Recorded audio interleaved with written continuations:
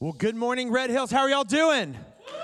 It's good to see you. Good to see you. Hey, we want to take just a second and welcome everybody joining us online this morning. We're so excited that you're a part with us today. I hope that you've experienced the presence of God already through worship where you're at. Can we welcome them this morning? Come on, let them know you're excited they're with us. Well, this morning, before we jump into the word, I do want to let you know I'm going to speak about 5-6 minutes shorter, hold your applause, than normal. Because I really want you to make sure that you have space to go out and check out the tribes that are outside. Today is a day where you can go, we call it Rally Day, where you can go out at the end of the gathering underneath the tent and just check out the different opportunities to connect in a tribe, or if you're not used to that language, a small group that they'll be starting really soon. And so it's an opportunity to meet the person that would be leading it and just get a little bit more information.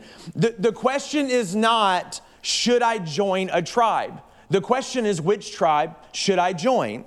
If you're a part of this church, we deeply want you in community with other people. And so make sure that you go check those out and sign up. Every trimester, it's such a great opportunity to get to know more people and to go deeper in my relationship with God and watch others do the same. So make sure you do that. Well, if you've got a Bible, you can turn to the book of 2 Samuel. 2 Samuel chapter 12. We're continuing. This is the third week of our series called Confessions of a Pastor. And by the way, hasn't it been amazing to have Pastor Aaron back and Sharon the last couple weeks? Come on, we're so excited that you're back. It's good to see you. So let's read this story together. It says this, 2 Samuel chapter 12, verse 1. The Lord sent Nathan to David, and he came to him and said, there were two men of a certain city, one rich and the other poor. And the rich man had very many flocks and herds, but the poor man had nothing but one little ewe lamb. It's weird reading at a 60-degree angle. I got to change where that's sitting. But one little ewe lamb which he had bought, and he brought it up and he grew it with him and with his children. It used to eat a morsel and drink from his cup and lie in his arms, and it was like a daughter to him. How many of y'all got pets like kids do you? Where y'all at? Where are my pet like kids people at? All right. We got a few in here. I have a dog that's very dear to my heart. Her name's Thelma. Anyway, moving on. Now there came a traveler to the rich man, and he was unwilling to take one of his own flock or herd to prepare it for the guests who had come to him. But he took the poor man's lamb and he prepared it for the man who had come to see him. And then David's anger grew greatly, and it was kindled against the man. And he said to Nathan, as the Lord lives, the man who has done this deserves to die. And he shall restore the lamb fourfold, because he has done this thing and he has had no pity. Nathan said to David, you are the man. Thus says the Lord God of Israel, I anointed you king over Israel, and I delivered you out of the hand of Saul. And I gave you your master's house and your master's wives into your arms, and gave you the house of Israel and of Judah.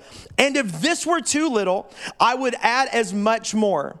Why have you despised the word of the Lord to do what is evil in his sight? You struck down Uriah the Hittite with a sword, and have taken his wife to be your wife, and have killed him at the hand of the Amorites.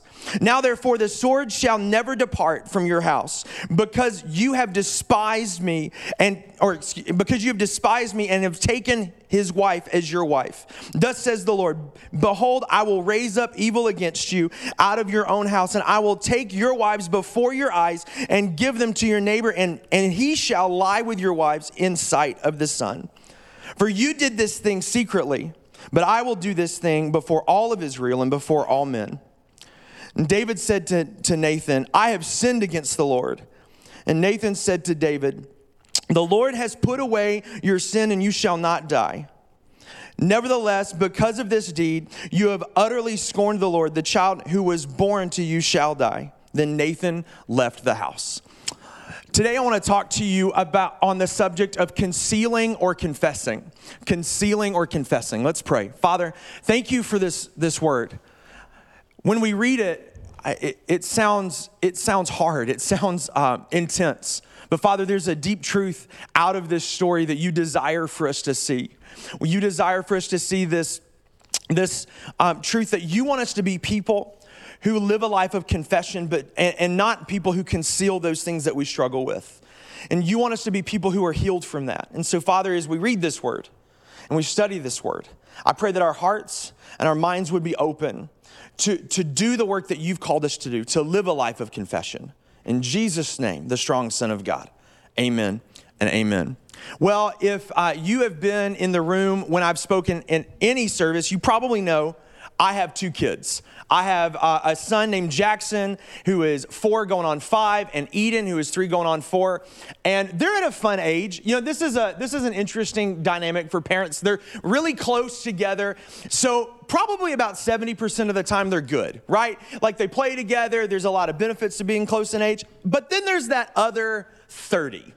Right? Then there's that other percentage of the time where they just fight and argue like it's crazy. And what's been really interesting to watch over the last probably few months is the level of their fighting has upgraded. Right? Their level of their fighting is upgraded. And we've had to like step in a lot more as parents, because all of a sudden Jackson's just decided that whenever he's upset with Eden, it's like WWF time, you know? And so, you know, hey, I don't know if you understand this, Jackson, pushing your sister down the stairs, not okay. And so, you know, what's funny is we've had to deal with this like a lot. And you know, you take your son. There was a day, a few days ago, where I had to take Jackson and say, hey, you hit your sister. That's not okay. And so he had a punishment he had to do.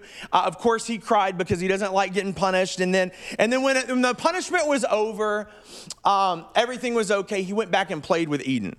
And it was interesting because when he hit Eden, the conversation was, but she did this and this and this and this and that. That's why I hit her. Like he was giving me the justification, like I should be vindicated because of this. And I thought, well, good argument. Maybe you'll be a lawyer, but not today, you know? And so a few minutes later, fast forward a little bit, I hear Jackson blood curdle scream upstairs. And so I thought, oh, round 2, here we go. So I walk upstairs and Jackson is in tears and he says, Eden is being mean to me. And I said, okay, what'd she do? She looked at me. And I thought, hars, you know, like, what do you say to that? She turned in your general direction. How could she? You know, like what are we even talking about right now? What are we even talking about? I said, Jackson, I don't know that that's really something to get upset about. You know, like she's looking at you, you know, and she's being mean. I said, but yeah, you hit her a minute ago.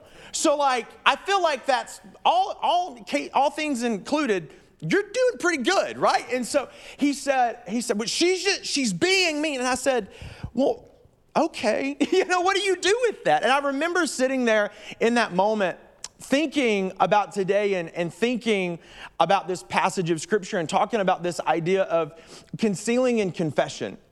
And it's interesting how we are very aware and are willing to call out when people sin against us. When we see sin in other people's lives, or we see a brokenness in someone else, yet for many of us, I think our natural tendency is to conceal or to hide the thing that we struggle with and the brokenness that we have and the sin that we carry. And the truth is that whether we're talking about brokenness or we're talking about sin or we're talking about just dysfunction in our life, there's really only 2 options with those 2 things. One of them is to do what Scripture calls us to do, and that is to confess it. When you read Scripture all the way through, there are numerous places in Scripture where both directly and indirectly, the Scripture is pointing us to being people of confession. That James 5:16 tells us very directly that we are to confess our sins to one another and pray for each other so that we may be healed. This is a very direct statement. Why do we need to confess? Because there's healing that comes when we choose to confess that which we struggle with.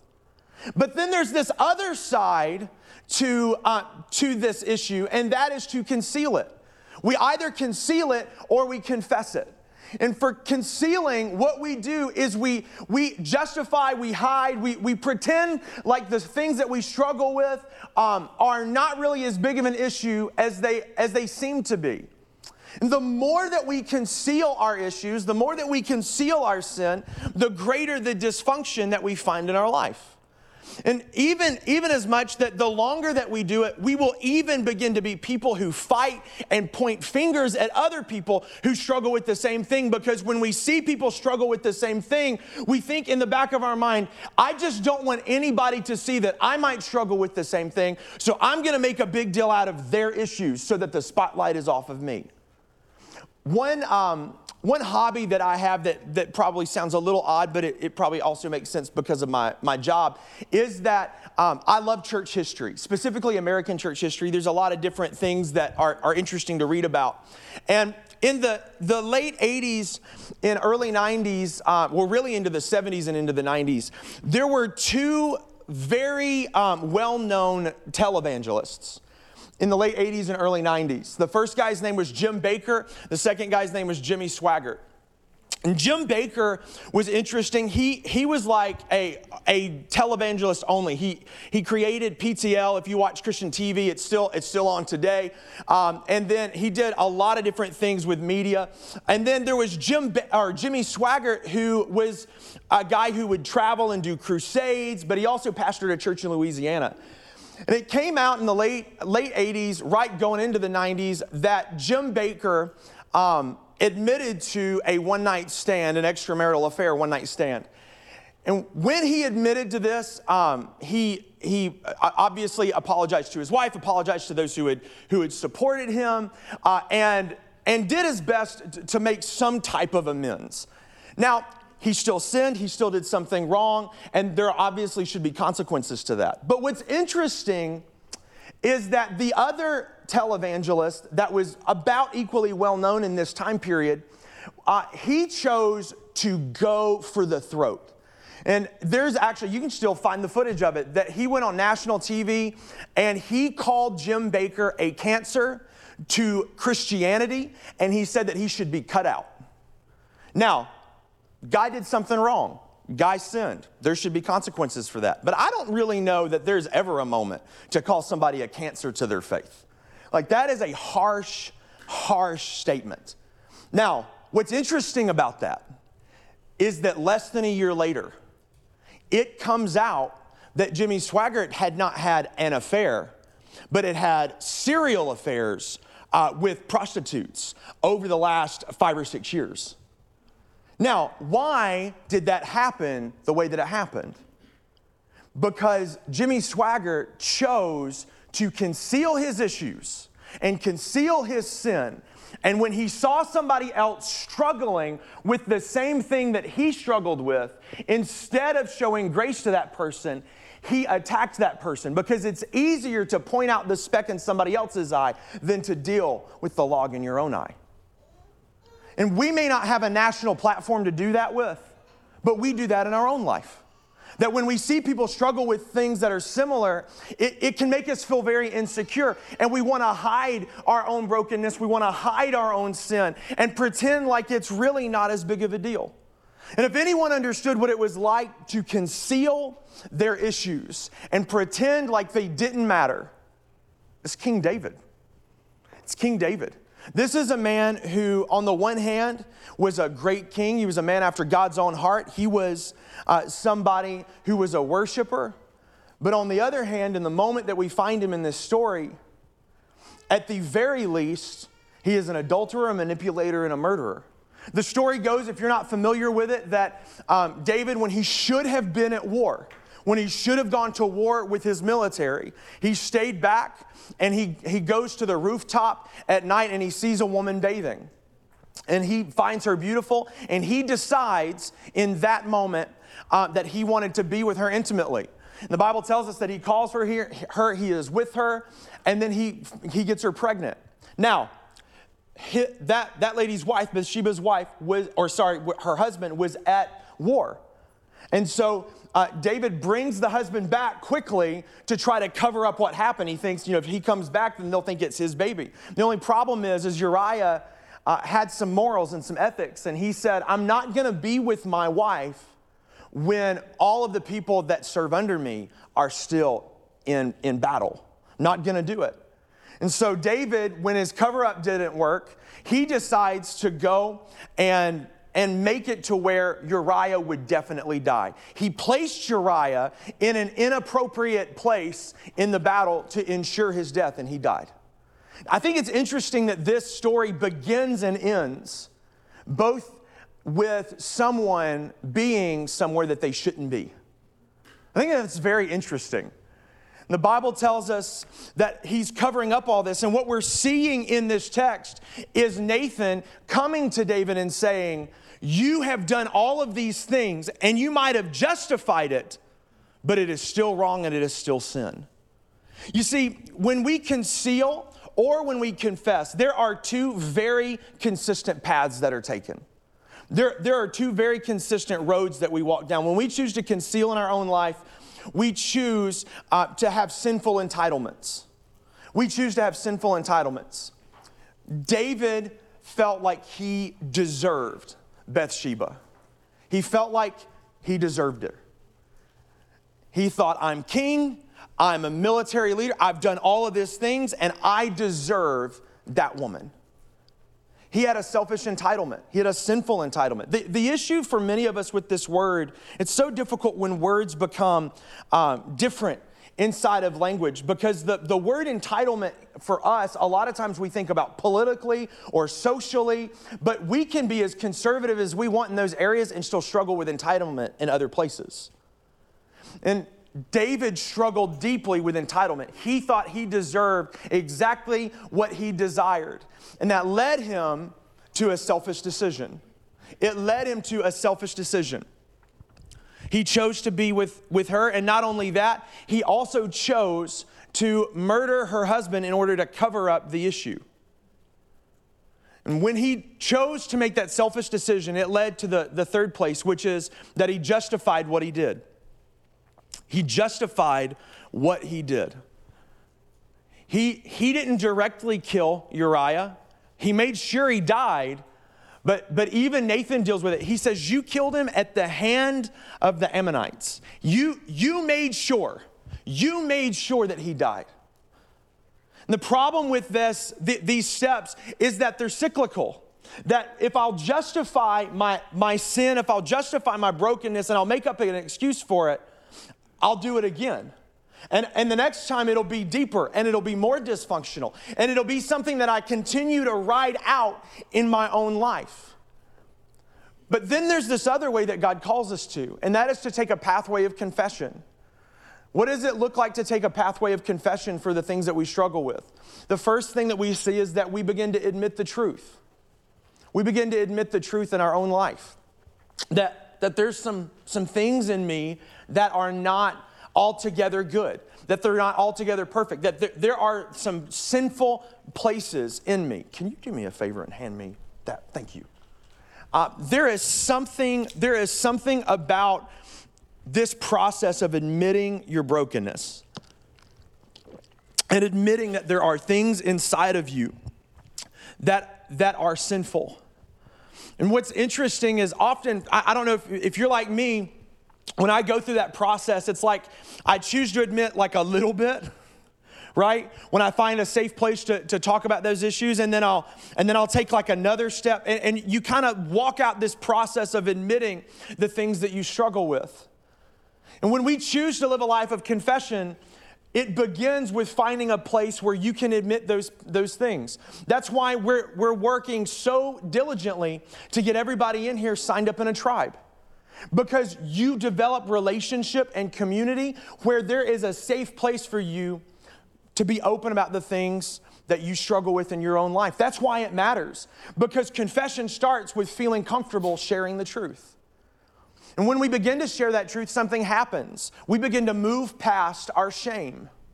We begin to move past those things that we struggle with. We begin to move past those things that we have felt bad about, that we're insecure about. I'm so thankful that I'm in a church that on every single Saturday morning, that there is a group of men that meet. I think they get here at like 7 a.m., that they come and they just create space for men that struggle with lust or pornography issues.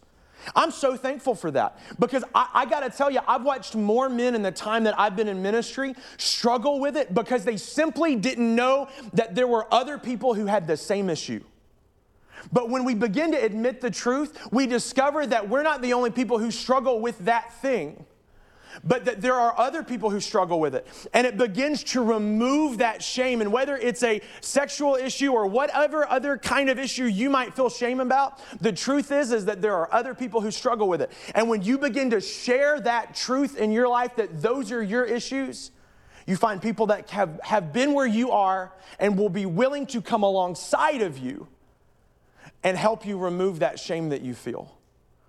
It's enlightening. It's like shining a light on a problem and seeing that you're not the only one. And ultimately, when that happens, I begin to experience personal healing.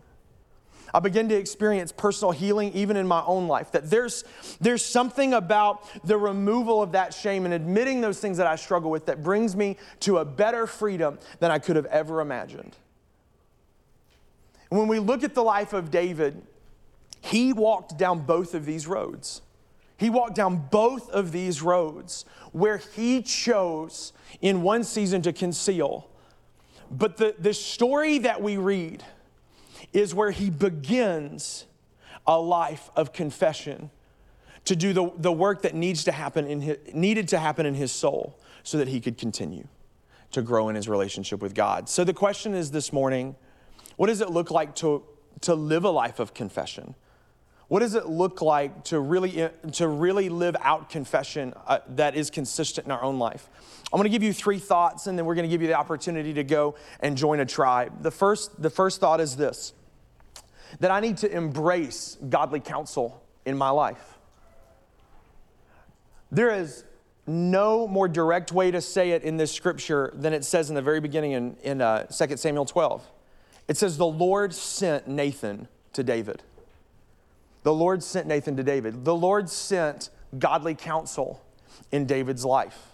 It doesn't matter how long you've walked with the Lord. It doesn't matter how young or how old you are. You need people in your life that you have given permission to speak into your life.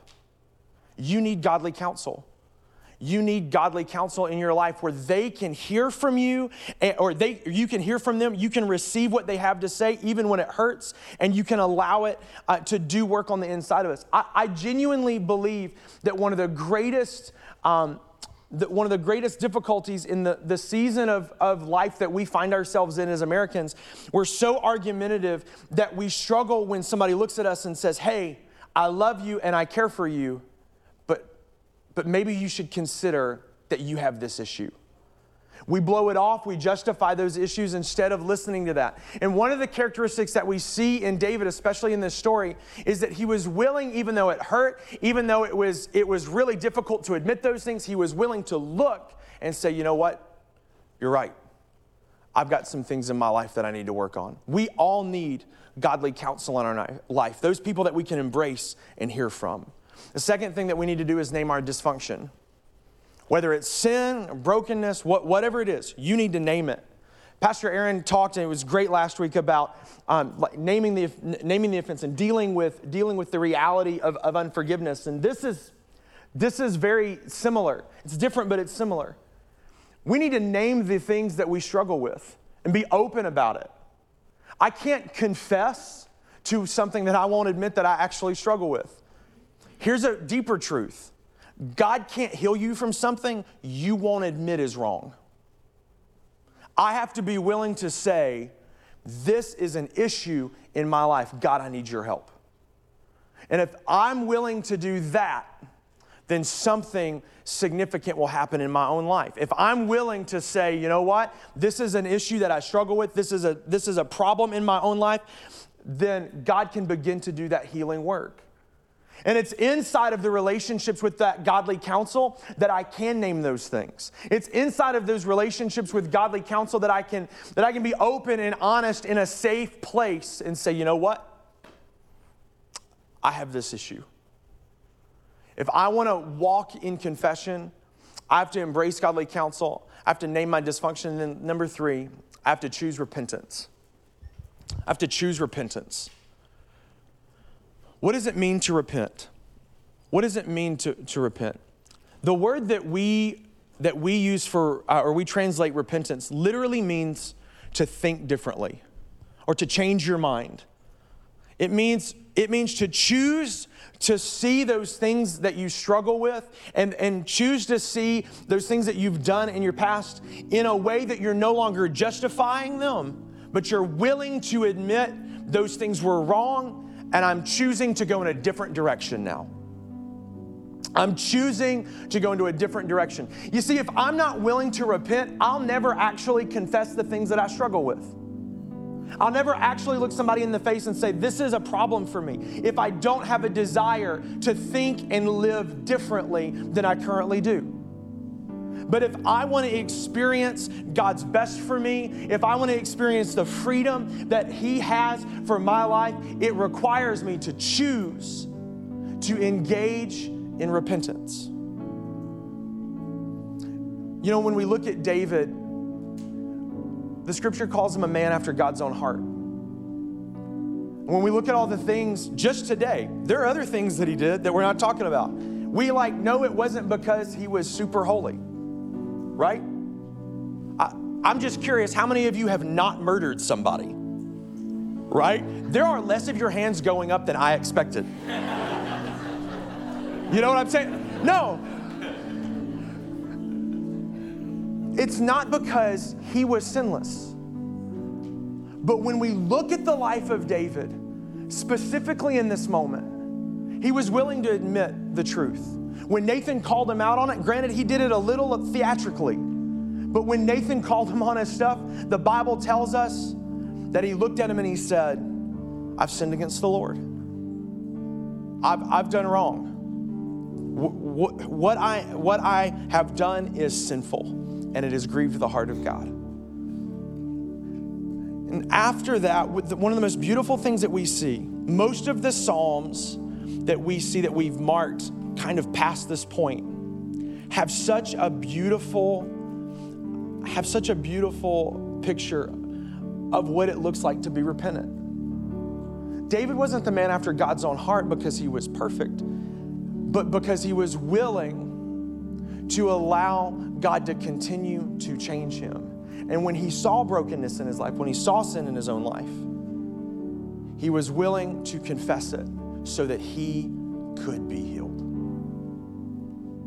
I want to ask you today, are you concealing or are you confessing? Because you can't do like a middle ground. There's not a middle ground.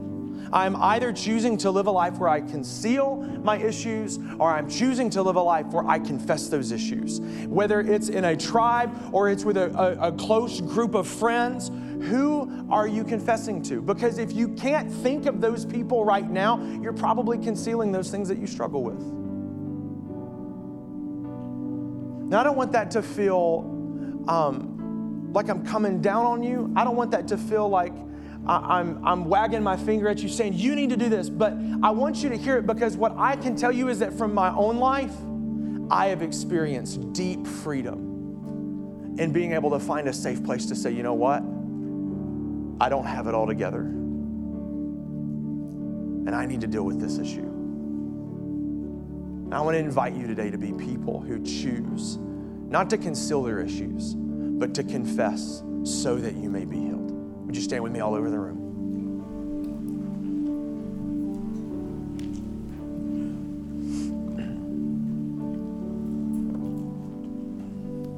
If you're at home, just take a moment, close your eyes, maybe just take a deep breath. If you're in the room, bow your heads and close your eyes. I believe that God wants to say something to us this morning.